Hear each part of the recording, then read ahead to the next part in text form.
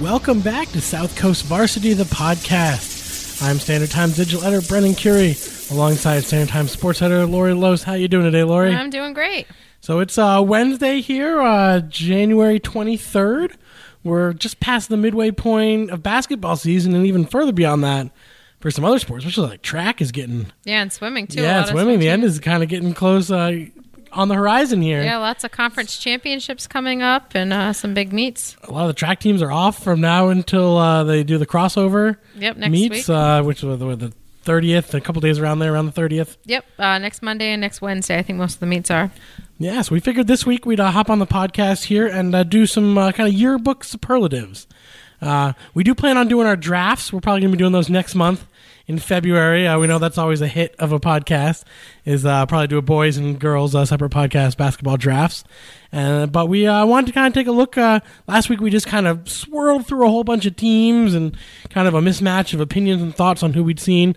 Laura, you've only been back about 3 weeks, so it's still... Yes. The list of teams you've seen isn't extensive. It's growing slowly. Exactly. And, a lot in the swimming world. Yes, I've seen all the swim teams, so I had to get that off my list first. Yep, and I've done pretty well in the boys basketball, and we both seen this smattering of girls basketball, and I've seen a little bit of hockey. I don't think you've been out. Nope, I haven't seen any hockey yet, unfortunately. So we're just going to go through some superlatives here, some prizes, some best this, best that, and then at the end we'll do some player of the year predictions at this point, or kind of, who we would give it to at this point in the season. Yes.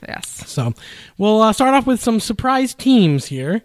Let's start off with boys basketball. Sure. Kind of what's the team that's surprised you the most? Well, so I've far? only seen two teams. I've only seen Stang, and I've only seen New Bedford. And really, I wasn't too surprised with either one of those teams. They're kind of doing a little bit what I thought they were going to do. But just reading up on some of our calls that we've gotten in and taking some of the calls, Wareham boys. Big surprise, kind of leading the South Coast Conference, sitting right at top of the conference. And just, I know you went to a game a few weeks ago and, they had a big milestone.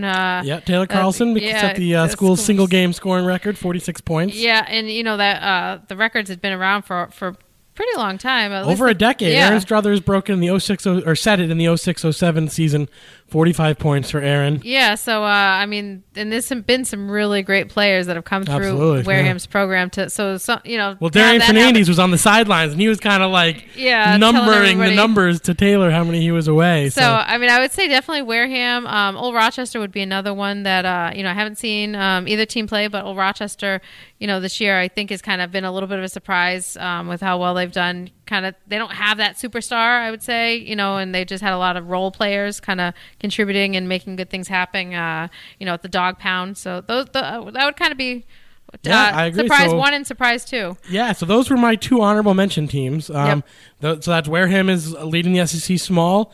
Old Rochester's leading the SEC large. That's going to be a big matchup actually on Friday. Yes. They're going to be playing at 6:30, and in a preview of what could be the SEC championship game. Oh, definitely, I think. Now, I did put one team ahead of them. I've seen 8 out of the 10 boys basketball teams. This is one of the two teams I haven't seen. I think I know. Westport. Okay.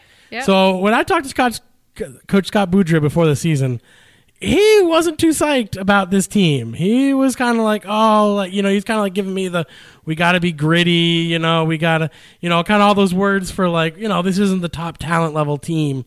And they're, last I heard, 7-2. That may be one game old. Yep. There, but so that was like from the way he was talking before the season.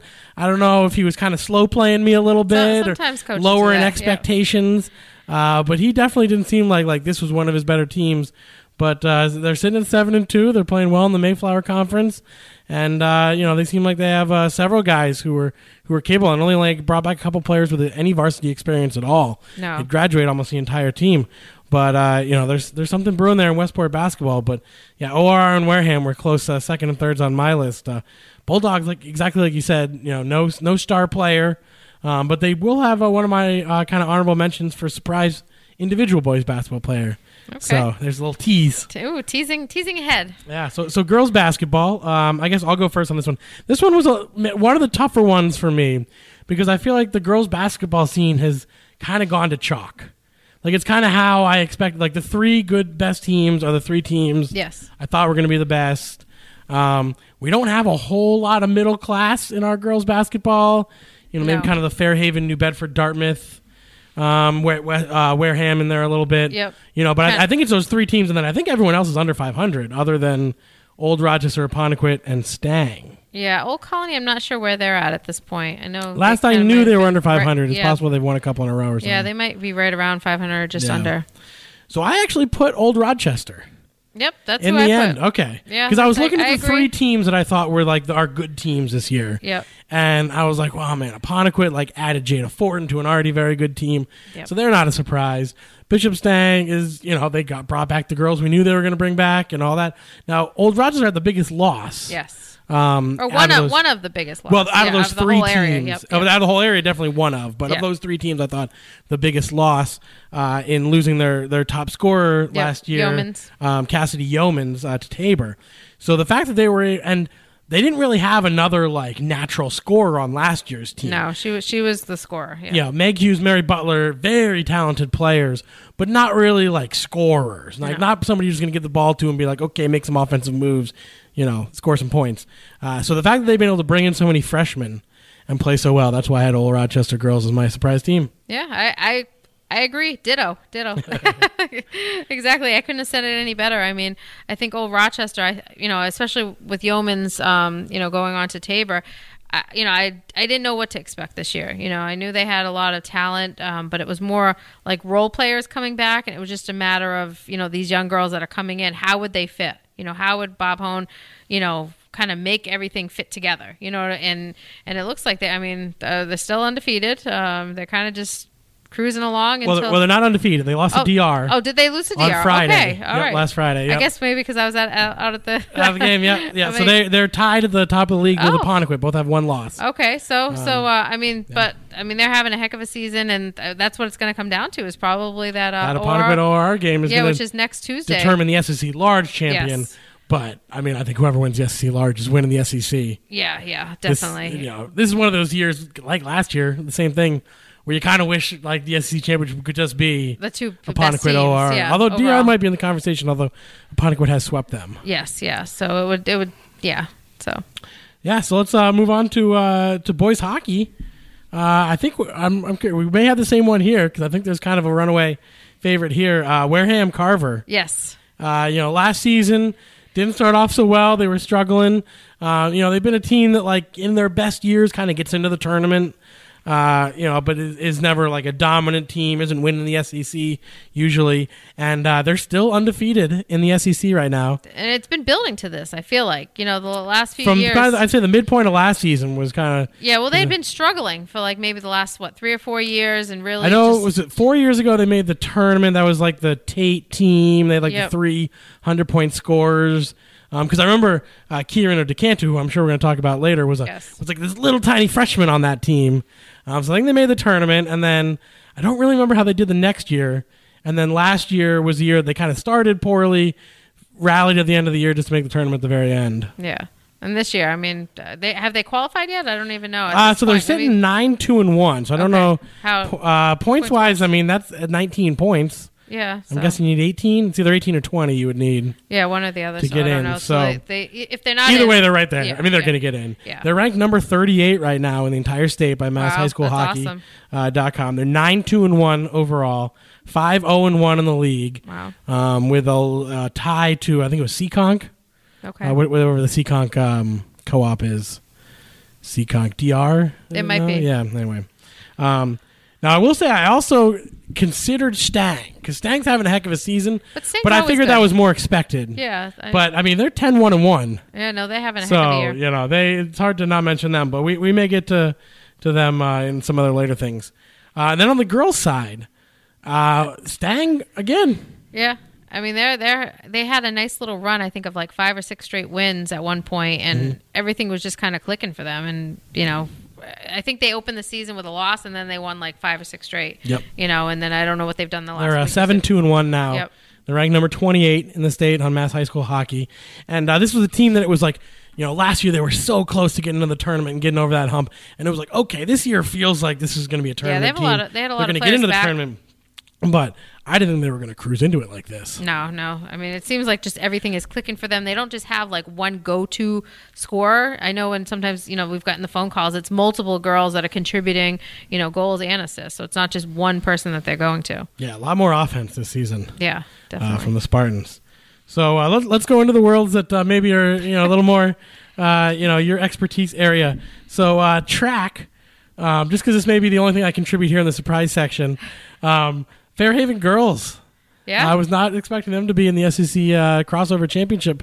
I took their call a couple of nights ago, and she's like, "Yeah, we're 4-1 in the league," and I'm like, "Whoa!" Like, Fairhaven to me, I guess, has always had a couple good distance runners, or something, but never really had a full team from all the way from sprinters to mids. Well, they have the two Sams back, Sam Hathaway and Sam Fernandez. I mean, that's huge. Yeah, but I feel like they filled it in now with more girls around them. Yeah, kind of. And that's given them a little more balance, and they're getting points where they didn't always. Yeah, no, I would definitely agree with Fairhaven because they're having a heck of a year. Apponequet would be the other one that I shouldn't be surprised about Apponequet because the girls, because I know they had a lot of kids back.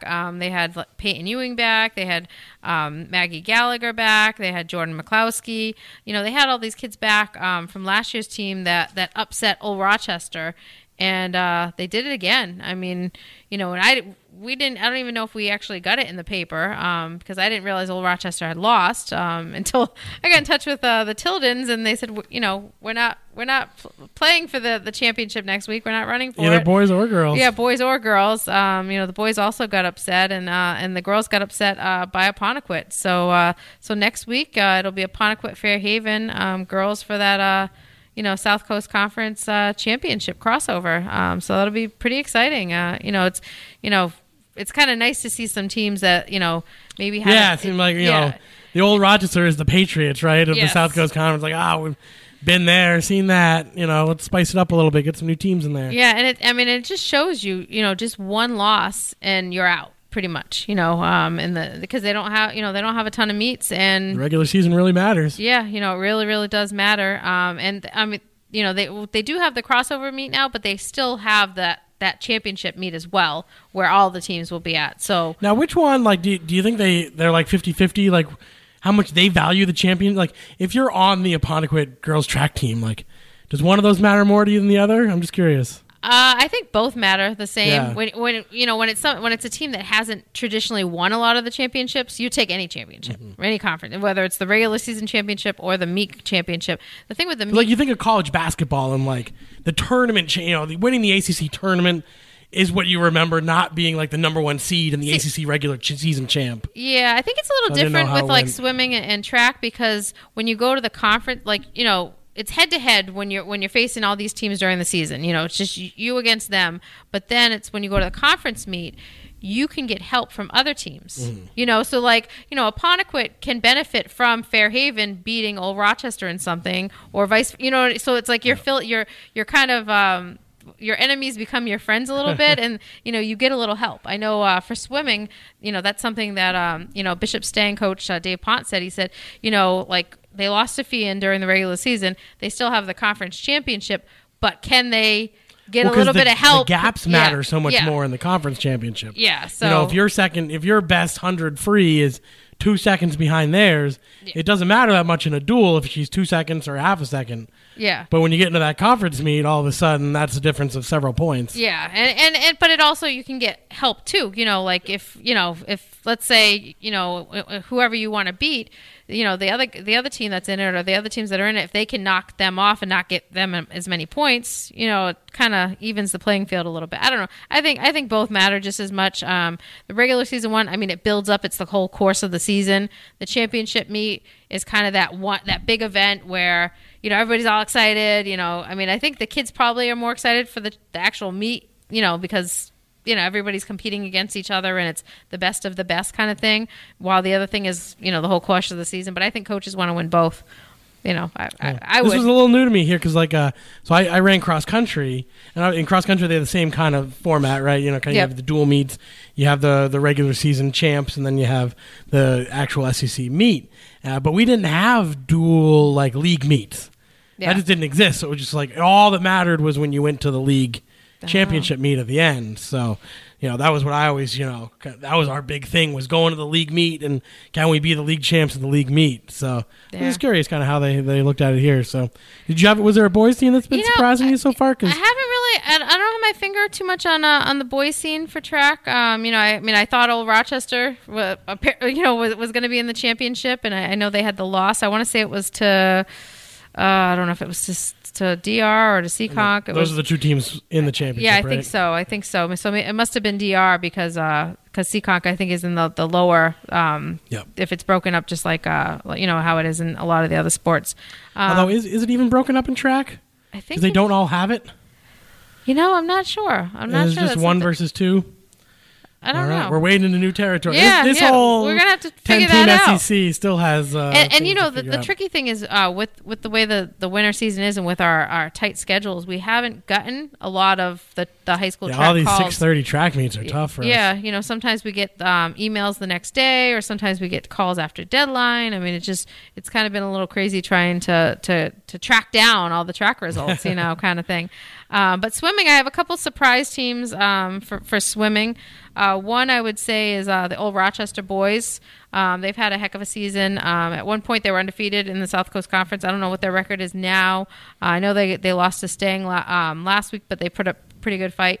But I think when they lost Marc Bourgeois, who decided not to come back and swim, I thought, this is going to be a huge hit for them. They're not going to have kind of that firepower to repeat as conference champs, and they haven't really skipped a beat. They have Jacob Kuko. He's really kind of stepped up, and even though he's young, he's kind of made some big big waves in swimming, and he's got a lot of potential to possibly I don't want to give a prediction, but he might be the boys swimmer of the year. He's at least in the talking. You're giving away some stuff later on the show here. But there's a lot of the numbers are up. I think they had close to 20 guys. Stay on the edge of your seats. Will Jacob Cuoco be our pick for player of the year? They kind of made it's not a program that's been around for a long time. It's only I think what is it like in its third or fourth year, and it's a program. I mean, they're beating other teams.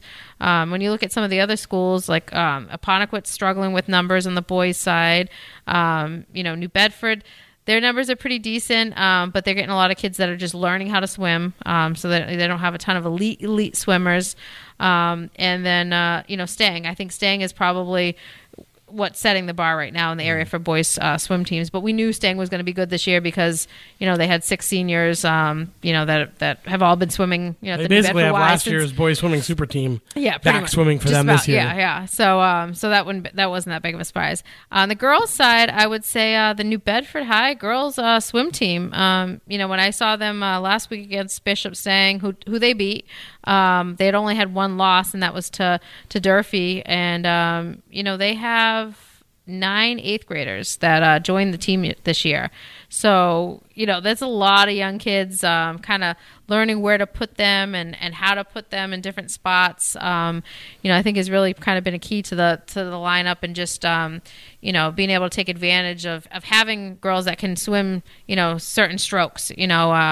Actually, one of my surprise individuals, I guess can we segue into it? Might as well, right? Sure. Let's go. Yeah. Or do you want to talk about any other sports? No, perfect transition. All right. Perfect transition. One of my surprise individuals for swimming would be Sarah Curry. That was mine. Yeah. She's come out. Her older sister, Anna, has been swimming on the team since her 8th grade year. And Sarah's an 8th grader, and she's come out. She's kind of been following along the team on the sidelines for the last few years. And now she's able to swim, and she's really emerged as their top freestyle distance swimmer. She swims the 200 and the 500 and really opens things up for Coach Colby Varon to just kind of put other kids that he would normally have to put in those events into other events, and really provided a lot more depth and kind of points for them, and that's why they've had some success. So she'd be my big surprise on the girls' side for swimming. Same here. Sarah Curry, 8th grader, little sister of Anna Curry. Those are my notes. Yeah. She usually seems to give them a couple individual wins and contributes on a relay or two. So yeah, and we'll have a little bit about the Currys, in my notebook this week. So you can read up a little bit. It all comes together. Yeah, it all kind of comes together here. Convergence here. On the boys' side, my surprise also is from New Bedford. Okay. Cam Sylvia. Okay. So I know he came up a little bit last year, but you know more about his story than I do. But he was injured and missed a lot of last season, and he just really seems like every time I take their results, he's winning the freestyle events. Yeah. Handily. Yeah, I think they're really trying to... he's a junior, I believe, now? Is that right? He's a junior. He's a captain. He's really kind of taken on the leadership role in that team. And he had an injury that really kind of has bothered him for about 2 years now. And he's finally able to swim and to kind of get back his strength. And when you're away from a sport, especially like swimming, where you have to be constantly working on it, or you don't improve. And when you stop practicing, you feel it, you take a step back or a couple steps back. So now that he can finally swim, he's making strides, but he's not where he wants to be. He hasn't qualified yet, as far as I know, for sectionals or states. He's kind of, right on the cusp of doing it. And that's a goal of his this year, is to at least qualify for sectionals after, being out the last probably about a year and a half where he hasn't really been himself swimming. So stay tuned for that story probably next week. Yeah, we're just teasing everything you got coming here. What about track? What did you have for some surprises? Track, I would say track would probably more so a team than an actual individual. I mean, I know I kind of talked a little bit about teams, but there's a core group of girls at New Bedford High that are underclassmen. There's 2 or 3 of them. One of them I know I'd mentioned in my notebook the other day, Jeromica, I don't know if I'm saying this right, Perry. She knocked up Sarah Fernandez in one of the sprinting, I think it was the hurdles. And she's, up and coming runner. She's kind of been on the heels of Sarah Fernandez, who's been the leader at New Bedford for a long, long time for track. And she beat her in a race, head to head. And it kind of sometimes takes, for an upperclassman to lose to an underclassman to kind of, get some of that spark there. That spark going. So, but she's one of the ones I know they did really, really well, both on the boys and the girls side at the freshman sophomore meet, New Bedford High. They had a lot of kids that placed, in the top 10, top 5 in events, and just really, I feel like the future is starting to build up for New Bedford track. I know they haven't had the teams that they've had in the past, the last few years. When I first got here at the paper, I mean, New Bedford track was the track team in the area. Everybody wanted to compete for New Bedford High and be a whaler, and they'd go to the I think other than volleyball, they have the most recent state championships for the school. Yeah, and it's kind of fallen down the numbers. There's not as many kids participating. It's not the elite athletes, and I think they're really starting to turn it around with the program, because the boys also I don't have any of the names in front of me, but the boys have a slew of kids that have come in that are young. To kind of join, right, the big name, returning name, Carlos Alves. He's been around for a while, but some of the younger guys. Shot putter. Right? Yeah. So some of the younger guys are really starting to do well, and I know they had a big meet at the freshman sophomore meet as well. So I would say not necessarily 1 or 2 kids, but there's, I think, a good group of underclassmen at New Bedford that have really kind of stood out so far for track. All right. So do you have anyone for girls hockey? No. All right. I had Sarah Majewski, the goalie for Bishop Stang. Seems, we talked about their offense, but this is the other side that's really changed things. She's had a huge year. And I know they have a new goalie coach. This is back to our, we only write these names. We never have to pronounce them. But Kristen Sluskowitz, maybe? Suskowitz? Yep. Something like that. Yeah, she's their new goalie coach, and seems to have really been making strides with her, as well as a freshman that they play occasionally. And then on the boys' side, for me, Kiorino DeCanto for Wareham was the guy. 14 goals, 17 assists. Wow, I didn't know it was that high. He's among the state leaders in scoring. And just like I mentioned earlier, I still remember seeing him as a freshman.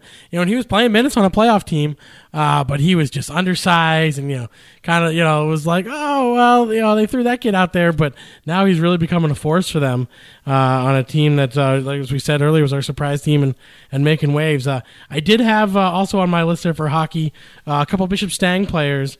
Ben Saunders, a sophomore defender, 18 points for a defender as a sophomore, too. 15 assists. So he's really been involved in the offense a lot. And then they've been splitting time with a couple of goalies. And one of them's a freshman, Matt Dory. Okay. D-O-R-E.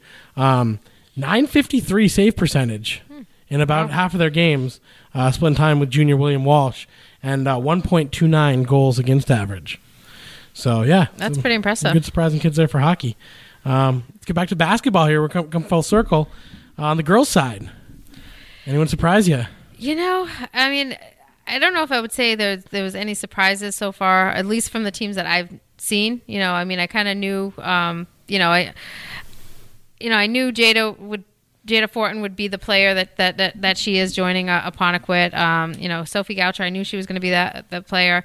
When I saw Old Rochester, there wasn't really anybody that they had a lot of good players, like really, really good players kind of around each other. There hasn't really been like a star that I've seen that's like emerged, that I can say, wow, this player, is amazing. But maybe a role player I feel like that stood out to me. I know I've seen Apponequet 2 times, and Aaliyah Seablum, she just, the hustle that she puts out on that court, and just kind of the go-getter play, you know what I mean? Like she's kind of always making a play happen, whether it shows up in the scorebook or not. Whether it's getting, getting a rebound or play, providing defensive pressure or just anything. She's kind of that player that maybe goes unnoticed because she's not scoring 15 points a night or whatever. But I mean, I was always impressed with her hustle. And the couple times I've seen her this year. So I don't know if I'd say that's a surprise because I know she's been good. But she really impressed me in the few times that I've seen them this year. And I mean, I would say there was a couple girls last night. I went to the New Bedford girls game that kind of stood out. Andrea Sequeira, she was really scrappy, and she kind of had some big plays in that game. She had a steal right under the basket and made the go ahead layup and put them ahead. And I don't think she's been a big name for New Bedford in the last few years. And I know this year they're kind of getting a lot of girls on the court that maybe haven't played before. That are trying to do big things. But I would say definitely Seablum has stood out as somebody that really just kind of maybe taking that role player position to the kind of the next level kind of thing. All right. I did have one OR player on my kind of honorable mention or other names I was considering, and that was Maggie Bergioli. Okay. I thought, that we talked about their kind of batch of freshmen. Yeah. And she, really kind of stood out in that group for me. Now, I haven't seen the newest one to come back is, I'm forgetting her first name. Her last name is Johnson. She's Drew Johnson's younger sister from the football team. Okay. Anyway, she came back. She had, I think it was an ankle or foot.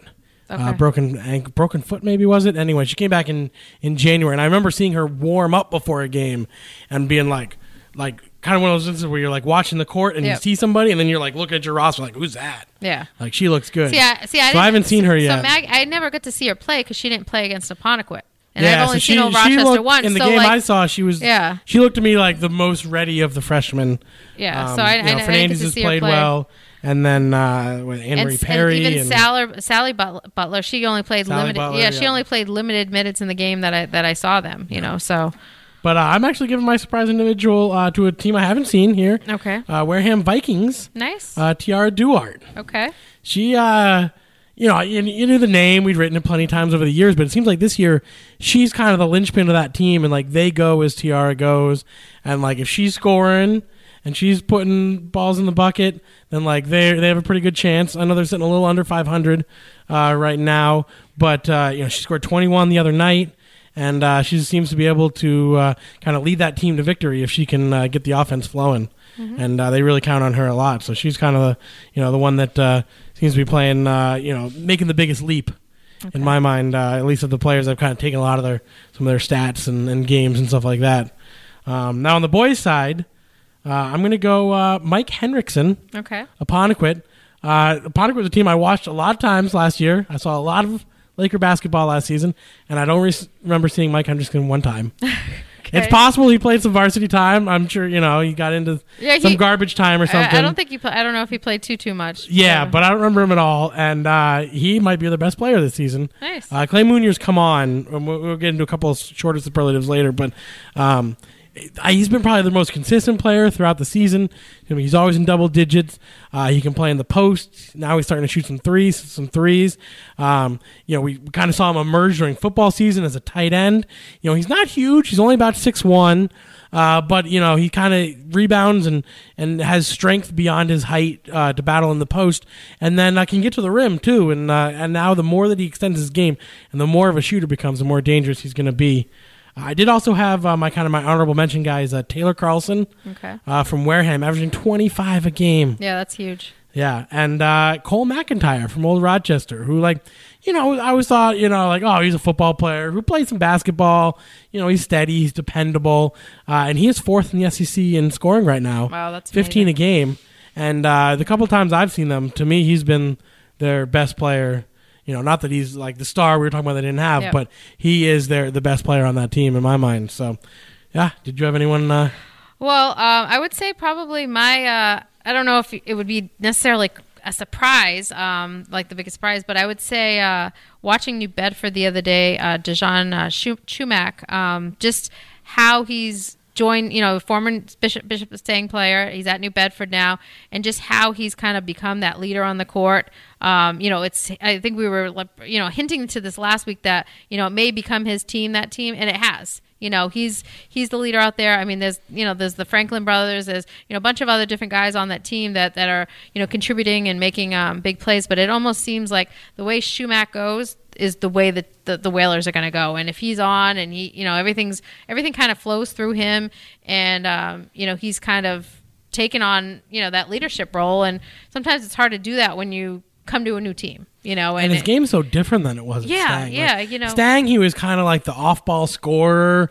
or like the, hey, late in the shot clock, like give it to him, and he can create his own shot. Yeah, so I remember when I was talking to Matt Hill for the preview, he was like talking about how he was going to run the point, and I was like, gosh, you're going to have to really convince him to pass the ball. And then I watch him play now, and I'm like, maybe it was what he was doing at Stang was outside of his norm. Yeah, I mean, he can set up his teammates, and he makes things happen, and he makes it so that his teammates have easy baskets. Which at least in the game I went to, I don't know about the other games this season, but it was clicking. He's close to a triple double machine. It seems every night. Yeah, so I don't know. I knew he had the potential to kind of do this, but to go to a new team and to really make that happen, he'd be my surprise. Yeah, that's a good one. I knew he was good, but yeah, what's been really surprising to me is how his game has morphed, or maybe reverted, really. Yeah. Maybe it's him going back to this natural state of playing basketball, and he was kind of miscast a little bit as like a wing scorer with the Spartans. But we had a couple of kind of basketball-only quick superlatives we'll go through here. We just want best three-point shot. I would say I have two different things I'm bringing up. One is individual, and I'm trying to do it mostly based on teams that I've seen. Just because I feel that's the best way. So on the girls' side, Monica Ayers, I feel like she's been the three-point shooter last year. Yesterday against Dartmouth, she had 2 threes. One of them was clutch. One of them, I think, put them up like 4 or 5 points in that third or fourth quarter, and really kind of sealed the deal for the for the Whalers in that game. And it seems like when she gets an open look, she's not afraid to take it, especially in big moments. And then on the boys' side, I didn't want to go with just one. I mean, I know Carlson, over at Wareham set the big record, and single game and leading the area in threes. Yeah. But I'm going to go with the team. Okay. I was impressed with Bishop Stang. I saw them against Coyle, and just Sylvia, Lopes, Perry, and Markey. I mean, I think the 4 of those guys combined for like 9 or 10 threes, and it was just the team was on fire. They were knocking them down. I think it just kind of shows. All right, there's not one guy that might have 9 3-pointers in the game, or maybe, who knows, Dame Perry or Lopes could probably go off for that. But the Stang can knock down the 3 when they're feeling it. I mean, I know their bread and butter is to kind of push the tempo, get easy baskets, but when the inside game is working and they can have some easy looks at 3-point shots, they're going to knock them down. So I had Justin Lopes on my honorable mention list here. I think he is the best 3-point shooter on that team. Yes. And I think he also brings the most distance. Like, he can shoot from behind the arc. Yeah. And he actually has a couple spots that I think he really likes that are, you remember every once in a while you'll see a free throw shooter who actually shoots like a half a foot behind the line. Like there's a couple of spots on the court where it seems like Justin, like especially kind of on the wings there. Do you think he marks the floor? I think he has little spots where he's like, I really like this shot from right here, even better than being 2 feet closer, a foot closer to the line. I did see them the other night when they went 3 for 21 as a team from three, and Lopes was the only guy to hit any. That they were too hot the week before. They had to cool off a little bit, right? So you got to regress to the mean. So I did have Taylor Carlson as my best 3-point shot. I mean, just seeing it, it's just so smooth. The way he elevates, the way he releases at the top of his jump, just how effortless it is, how quick it is too. Like it's very hard, to get up on him and to be able to block that shot because he can release so quickly. So Taylor Carlson, I think, has the best 3-point shot in the boys' game. I did have Colin Wildrick from Voc Tech, another guy on my list who can definitely knock it down. The thing with him is usually, I think, convincing him to take threes. Yeah. He's sometimes a little too unselfish and will pass up some open shots. And on the girls' side, I already mentioned this actually last week, how in love with Lindsay Oliveira's shot I am. Yes. And so, I don't have to get into that little love story anymore. But Lindsay Oliveira's shot just kind of looks picture perfect to me. I did have Monica Ayers. Yep. Probably the best, catch and shoot, I think, player that we have. Whereas I did also have Jana Fortin down here. I thought she was maybe the best kind of off the dribble 3-point shooter. Like a fast break. Be able to create her own 3-point shot or pull up and hit the three. And then one player, I only saw her once, and I think she only hit maybe 1 3. She took a few. But just kind of keep on the radar. She's not there yet, but I just really liked her motion and how the ball would come out of her hand. Another freshman for Rochester, Anne-Marie Perry. Little freshman point guard. I don't know if she's still playing much anymore, but just looked like she's going to be a shooter down the line. So I just wanted to make a little asterisk mention of her. But Lindsay Oliveira was my pick, and then best post players. We talk a lot of times about all the scoring and everything like that, but there's a lot of times often those kids doing the dirty work down the post, getting rebounds. Who stood out for you in the post? I'm going to go back to somebody I mentioned earlier, Seablum at Ponequid. I mean, she really, I don't know, it just seemed like she would do a little bit of everything in the post, have a big rebound, block a shot, just kind of make things happen to get them going. Your best offense is your defense, and it seemed like she had a lot of key plays in a couple of the games that I saw them. And I can't ignore this one, Janice Leo. I just saw her last night. She didn't play the first quarter, and she had 25 points. I think it was 10 boards, 4 blocks, 2 steals. Not a bad night, 3 quarters.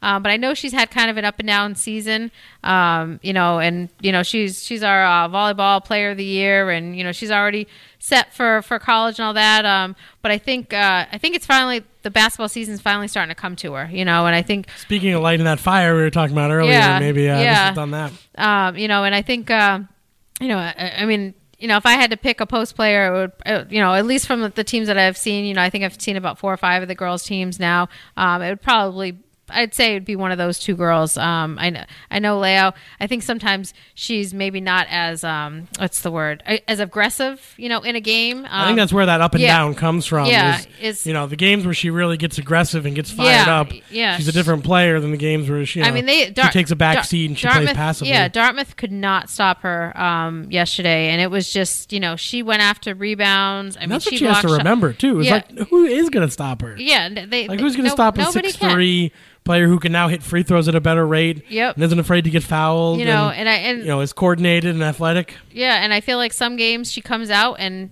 she's showing that aggression, and then a few games earlier against Brockton she didn't score a point, and a post player. I mean they even if you're having a horrible shooting night, you should be getting to the line. You're getting fouled, you're getting free throws. You need to get some points on the board, and if you can't do that, then rebounding. But those would be the 2 girls that I would kind of say. I know it's a best post player, but those were the 2 that stood out to me. All right, I had Mary Butler. Okay, I think she's the best rebounder in the area. She is a great rebounder. Yeah, she just hustles under the post. She knows that she boxes out you're never like, oh, Mary Butler forgot to box out. Never happens. She'll hit the floor. She'll dive for loose balls. She's not necessarily somebody you throw the ball to her with her back to the basket and she's making some Kevin McHale, Akeem Olajuwon move to the hoop or anything. But she'll still get into double figures on putbacks. offensive rebounds, and just kind of running the floor, and then a lot in transition off of their press. She'll end up with some layups there. So to me, just the way she works and the way she's able to rebound and read the ball off the rim and kind of know where the ball's going. I did have Janice Leao and Bishop Stang's Riley Carew. Okay. On my honorable mention list. Yet. That's on my list. And then on the boys' side, he's finally coming around. He was probably our most surprising player last year on the boys' basketball side. I think I know. Ponquit's Clay Munier. Yep. And he came out this year. He sprained his ankle. I think it was right before the season started. Missed some games at the beginning of the year. He came back. He re-aggravated. He wasn't really the same. And now it seems the last maybe 2 weeks, week and a half, he's really found his groove. He's putting up double-doubles with 20-plus points. And he's a guy who, when he's on his game, he's got soft hands, he's got quick feet, but he's just got a big body. Yep. And so, he's kind of like that ballerina in a bull's body. And there's not many teams that can compete with that. We have some height, actually, this year in the area, but it's a lot of skinny height. Yeah. We don't have any other guys who are 6'5" and burly and strong, but that also can catch the ball in traffic, and lay it up quickly and stuff like that. And, I think he's really finally coming around here. I did have Kenny Franklin and Sam Hartley-Matson from Old Rochester on my I was pretty impressed with Kenny Franklin the other night when I saw New Bedford against Durfee. But, like I said, I haven't seen too many boys' teams. But when I saw Bishop Stang, why am I drawing a blank on his name? I know Colin Johnson? Nope, not Colin Johnson. I'm trying to think of his name right now. Eric Camacho. Yes, Eric Camacho. It's not like he's not going to go and score 10 or 15 points down the post, but he's going to be guarding the opposing team's, biggest player. He's playing tough defense. He's scrappy. He doesn't have that big size. He's not a big, huge body. No, he's another one of those skinny, tall guys I was talking about. Skinny, tall guys. But, he just kind of makes things happen. He gets his arms in there and, hits the ball away and just kind of, maybe plays bigger than he actually is. And I was pretty impressed with him. But I would agree with Clay. I haven't seen a Ponquit yet this year. But just based on, kind of what he did last year and, his potential and his size, if he's healthy, he's probably, kind of the go-to post player in the area for sure. All right. So lastly, we're going to go through some Player of the Year predictions. I think we're going to have some similar ones here. So yes. Excuse me. Maybe this won't take too long. Let's stay with basketball here. Finish out basketball. I'm wondering if we have the same people. I got Dame Perry from Bishop Stang on the boys' side. Yep, that's and Jada Fortin from Apponequet on the girls' side. Yep, I have those too. I agree. Yeah, Jada, we kind of get to see her alongside last year's Player of the Year. Yes, all the time, Sophie. And it seems like she's outplaying her a little bit. So far this season, obviously there's still ways to go. Yeah, no, I think we were talking last week, kind of, you have the two superstars on the team, and just kind of seeing how they both come together, and I think Jada's feeling comfortable. When you join, we were just saying earlier about Shumack, when you join another team, sometimes there's that adjustment period of what your role is, and just feeling comfortable and getting to play with some other players that maybe you haven't played with before, and I think she's doing a really good job, and I think she's kind of fearless. She's not afraid to take the big shot. She's not afraid to make a big play on defense with a game on the line, and I think that's kind of been the key to her fitting in so well, is because she'll go out there and do that. I know in the game against Old Rochester, she got kind of shaken up late in the game, and Ponquit was getting the ball back, and before she was even really given the green light to get back in the game, she's running over to the scores. I'm fine to get back into the game, because she wants to be out there and make plays. So yeah, she's right now she's my pick. And on the boys' side, I felt coming into the year it was going to be a battle for Player of the Year between Dame Perry and Jake Jason. Yep. From Old Colony. Last year when I did the boys' Player of the Year, there were kind of four people I was choosing from. It was those two, as well as the two Apponequet seniors from last year, Adam Seablum and Andy Johnson. I'm going to Seablum. But to me, there was a little bit of this was Dame's award to lose a little bit this year. Yes. And he's doing everything. He's scoring 23 a game. Stang's been on a run here recently, winning his 6-7 in a row now. Yeah, I think so. Right up in there. And just kind of doing everything for him, getting some steals. And he's the leader of that team. And he's the guy when they need a bucket, when they need something to happen, he's the guy they go to. And he can just get to the rim. He can get to the basket whenever he wants, from wherever on the court. Yeah. He can get to the rim. He's got one of the quickest pull-ups Can stop on a dime, and just really good. But Jake Jason is right in there too. He's a guy. He goes unnoticed. They're playing in the Mayflower. He doesn't play a lot of the other teams, so there's not a lot of comparison points. And everyone's always like, oh, the Mayflower. I know I talked to one athletic director who was like, our JV team would beat them. So, but he's putting up 27 a game. I think he would be a good player wherever he was. Oh, definitely. It's just, would he be the absolute star of the area? But this kid, he's within, I think he's closing in within 100 points of 2,000 for his career. If you're scoring 2,000 points, you're doing something right, because that's you're not only are you putting the points up, but you're staying healthy. You're contributing. Every single day. It's not like it's just you're having a good game here or a good season here. That's a great career, no matter who you're playing. To go out there and to actually be able to do that. And the thing I like about Jake Jason though is that he's made everybody around him better. Not only is he scoring a lot of points, but he's also helping other people like Susie. Zach Susie. Paul Susie. I always get the Susie brothers mixed up. No, you're right, Zach. I just messed you up. Messed you up. Yeah. All right, I thought it was Zach. I thought it was. Yeah. He helped. I know Zach Susie's a lot better because of Jake Jason and some of the other guys, the role players. It's just I would say definitely it is down to those two. I would give the nod probably to Perry, just because I also think that Sting's going to have a deeper playoff run as well. Yeah, I think they're going to be the best for sure. team. Yeah, I think that down the stretch they're going to be the best boys team. But and Taylor Carlson's put his name in this conversation. Oh yeah, definitely. Average 25 a game. Yeah, well, we'll see what Wareham can do. Could be winning the SEC. Yeah, so. So hockey. Did you have any picks, or I'll just go through mine? Yeah, you go through your picks. So on the boys' side, I had Jacob Lopes. Okay. Of Voc Tech, surpassed 100 points this year, and just putting up multiple points in every game. Yeah. Scoring left and right. I don't have his exact scoring titles. They weren't on Mass High School Hockey, but it's probably him or Q from Wareham as the leading scorer in the area. And so those are the two guys that I had under consideration, with a slight edge to Lopes. But I think the rest of the season will probably determine that race there. And then on the girls' side, I had Elizabeth LePage from Stang. 17, yeah, she's having a great year. 17 goals, 10 assists, 27 points. Leading scorer for the team. And like you said, really the difference for them from last year to this year is Sarah Majewski in goals a little bit better, but the offense has really just blossomed and made the real difference for them from being a battling to be 500 team to 7-2-1 right now and seeming on an easy streak here to the playoffs. So track.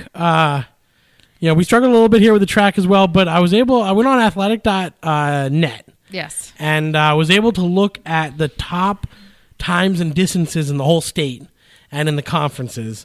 And one that jumped out to me is Voc Tech's Alex DeCruz. Yeah. No, his triple jump distance, 42.7.5, is third in the state. And Athletic.net seemed to have, I don't know if they had every meet in there, but they had several of the meets this season. A lot of the MSTCA events and the, different divisional relays. And so, it seemed to be a pretty good sample size of meets in there. And he was in the top 3 in the whole state in the triple jump. Yeah, no, I know he was up and coming, the last few years, and this is maybe kind of his year to shine a little bit. And he's a few of the calls that I've taken from Mark Thornhill, he's being mentioned, as winning events.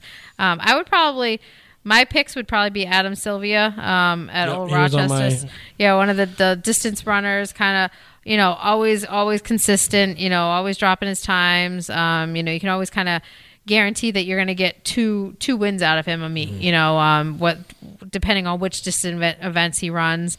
And then I think he has the best time in the 1,000 this year in the SEC. Yeah, and then Aiden O'Malley from Bishop Stang. I took the call, I think it was last week or the week before. He was undefeated in a couple events this year. And Stang as a team, they've struggled this year, but he's kind of been that bright spot. And with track, it's kind of, you've got the regular season where you're contributing, the individuals are contributing to team records and team wins, and you have the championship meets. But once you get to that point and beyond, it's all you can contribute to a championship, a state championship team, but it's individuals at that point. So I think Aiden O'Malley can do well, especially when they get to the divisional level, and maybe he can make it to all states. So I think it would be down to one of those two guys.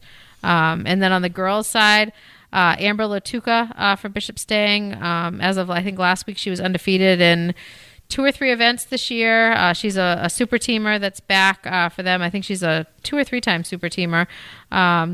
She's having a heck of a season. And then Jordan McCloskey from Apponequet. She's back this year, and she's a pentathlete, and I think she's one of Apponequet's top athletes this year, being able to do multiple events, and I think she's a big reason why they're competing in that South Coast Conference crossover championship meet next week. So those would probably be my top 2 picks for player of the year at this moment. The other one I had down was Leah Bourgeois. Yes. For Old Rochester, ranked in the top 2 in the SEC in the 55 dash, the 55 hurdles, and the long jump. Yes. And number 1 in the 55 dash as of what's in athletic.net's database. So just one other to throw out there. But, you're the track expert. So I'll take your word for it there. I think I've taken 1 or 2 track calls all night. I'll be out at Vogue Tech next week covering a little bit of track. So I'll be able to let you know for sure then. And lastly, the swimming. We teased a little bit of this earlier.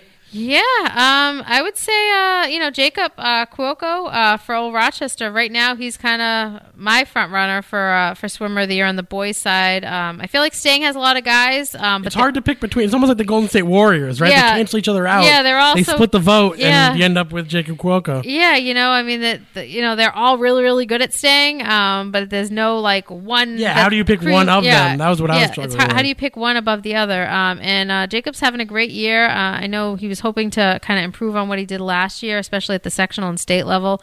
But they're having a great season, and he's a big reason why. And I know he's qualified, I think, for sectionals and states in multiple events. So it'll just probably come down to what events he decides he's going to swim. It's a lot of these swimmers that can do multiple strokes. They qualify for as many things as they can, and then it's like, all right, now I get to pick what I want to swim based on what I think other teams or who's going to swim for other teams, and get to go out there. But he would definitely be my boys' choice.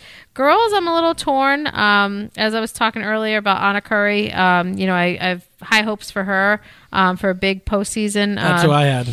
But I think Jenna Durgan, I might have to give the edge to Jenna just because I feel like she's qualified for a few more events, and I think the regular season has been a little bit different at Old Rochester. They have a lot of young, inexperienced swimmers, and they haven't won a lot of meets. And I think, she's kind of tried to take a lot of these kids under her wing, but then she's focused more on, all right, when I get to the postseason, it'll be about, my race kind of thing. And I know she's worked really hard in the off season. So I would say it's between Jenna and Anna. I think either one would be a good bet at this point in the season, but I think it's going to probably come down to one of those 2 girls. Those are the 2 names I had. I had Anna with Jenna in parentheses here. So yeah, and I know we've kind of ignored it, but wrestling. You want to do wrestling because we didn't really. Yeah, I mean, I guess who's that's true. There's only one team. Yeah. New Bedford has been a bit of a surprise how good they've been. They're wrestling tonight actually for the Big 3 championship against Durfee, and so I guess who would be one of the surprise guys? I mean, I know I'm going through the different weights. Yeah, you know more than I do. I've covered them twice. I would say it's probably some of the guys I expected to do well: Tyreek Williams, Mark Hawkins, Ethan Medeiros, Cameron Perry.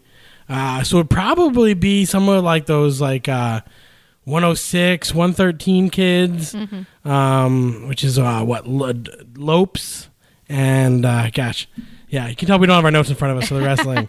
But yeah, probably some of those 106, 113 kids who have been kind of starting off meets with pins over and over again this season for them, and just finished third. Basically it seemed like half the team finished third at the Cape Cod Invitational last weekend.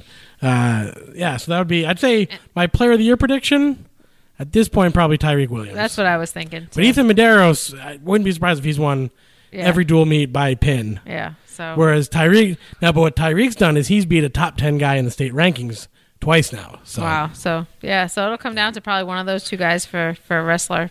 Probably that'd be my guess right now. Yeah. So. All right. Well, thanks for listening as always to South Coast Varsity, the podcast. Thanks for being here, Lori. Oh, no problem. As always, you can follow us. We're at usually a game at least every weeknight and sometimes on Saturdays at SC_varsity. You can also get links to all of our stories and just other updates on South Coast sports. Go like our Facebook page, Facebook.com/South Coast Varsity MA. And then we're also on Instagram at SC Varsity, no underscore on the Instagram, just to make it a little confusing for you. And if you like this podcast, please give us a like. Please give us a 5-star rating. Whatever's the best, most awesome thing you can do on wherever you get your podcast. We would appreciate it. And thanks for listening.